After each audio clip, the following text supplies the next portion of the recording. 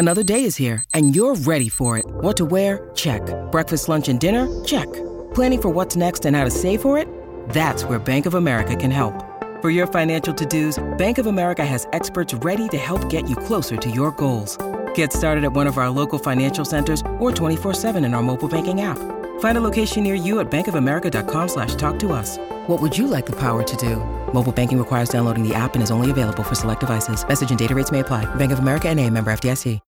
When you need mealtime inspiration, it's worth shopping Kroger, where you'll find over 30,000 mouth-watering choices that excite your inner foodie. And no matter what tasty choice you make, you'll enjoy our everyday low prices, plus extra ways to save, like digital coupons worth over $600 each week. You can also save up to $1 off per gallon at the pump with fuel points. More savings and more inspiring flavors make shopping Kroger worth it every time. Kroger, fresh for everyone. Fuel restrictions apply.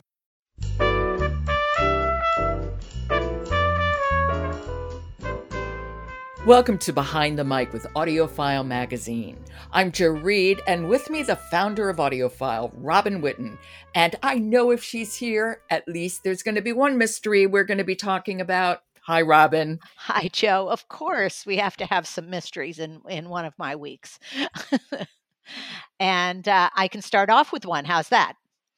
Perfect. All right. So today I'd love to talk about Anne Cleeve's new mystery, The Heron's Cry, which is read by Jack Holden, who's a new narrator to me. Now, who is Anne Cleeves? So Anne Cleeves, listeners may know her from Vera, the Vera series. I love Vera. Absolutely. Or Shetland, with a Shetland series. I don't know that one. So both of those are mystery series, and both of them have been made into TV serials, streaming. But this is a new series for Anne Cleeves called the Two Rivers series, and this is just the second book in her new series that features Inspector Matthew Venn, who's a police inspector in rural southwest England. Oh, now, I don't know this series at all. Had you known it, or is this your first encounter? No, I have read the first book in the series, but never listened to one. So this was new for me.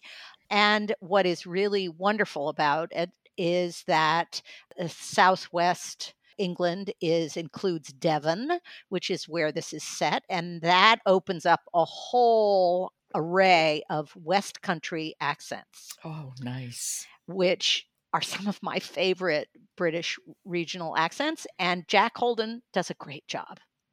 Now, I also don't know. I feel like I'm a complete moron this time. I don't know Jack Holden either, really. Well, interesting. Jack Holden is a young British actor who has a lot of classical stage training. Mm-hmm. So probably that's why he's so good with the accents. This is new.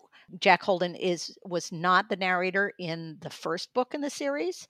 This is new to me. The Heron's Cry. I loved it. It involves, this Matthew Venn and his young female colleague who have to sort out a violent murder of someone that everybody really liked it's a rural Southwest setting. And what's interesting about all of Anne Cleeves's books and audiobooks is that they are very character driven and also locale driven. Exactly. Yeah. That's what I love about Vera. It's so set in that place. Yes, and of course, Shetland is the same thing in the Shetland Islands. So, that is a character. The whole setting is a character in itself. And to some extent, the same is here in this Two Rivers series. Well, why don't we jump in and listen to a little? All right. I think this just shows how good Jack Holden is with his accent work. And Matthew Venn is interviewing a cafe owner. Okay, this is an excerpt from The Heron's Cry by Anne Cleeves, read by Jack Holden. And Martha? What did she make of him? Ah, my lovely Martha. George sighed. There was something theatrical about every response. She's not what anyone would call maternal, and when Mac was growing up, she was hardly ever here. She was in that soap opera about the doctor's practice. It was shot in Bristol and she spent most of her time there. Sometimes I felt that her life was all about filming schedules and wrap parties. She's retired from acting now, though. The last time Matthew had been at the Sandpiper for an evening of music, Martha Mackenzie had been front of house, still glamorous, propping up the bar, inviting attention. More attention, it seemed, than the singer on the low stage. Well, let's say that acting has retired her. If an offer came through, I know she'd jump at the chance. A pause and a wry smile. I know where I come on her list of priorities, but she's too proud to go begging for work. Okay, I'm intrigued. I like his pacing. Mm-hmm. Mm-hmm. And I also think those accents are pretty fabulous. I'm glad you didn't ask me to try to tell you what that accent was like. It's much easier to hear a professional do that accent of the West Country. Yes. So that, and how, was it a satisfying book? Oh, yes. I mean, it's got a lot of good twists, even though there are lots of clues thrown out and various suspects. I think as a listener, you're guessing right to the end, which is wonderful. Did you hear that sigh of pure joy? I know. Here's a new series. And a new narrator. For me, yeah, which is great. Okay, we were talking about The Heron's Cry by Ann Cleeves, read by Jack Holden. Well, good Monday to you, Robin. All right, that's a good start. Thanks, Joe. It is. I'll talk to you tomorrow. Great. Support for Behind the Mic comes from Naxos Audiobooks. P.C. Wren's Beau Geste, read by Rupert Degas. Well, here's what a reviewer said. If you like adventure novels, please do yourself a favor and pick up this audiobook. You will not be disappointed. I believe I may listen to Beau Geste again. That's from naxosaudiobooks.com.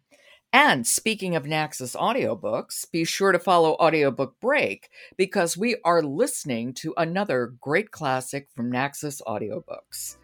The Iliad, composed by Homer, performed by Anton Lesser. Just follow Audiobook Break and new chapters will appear in your feed every Tuesday and Thursday. I'm Jo Reed. Talk to you tomorrow.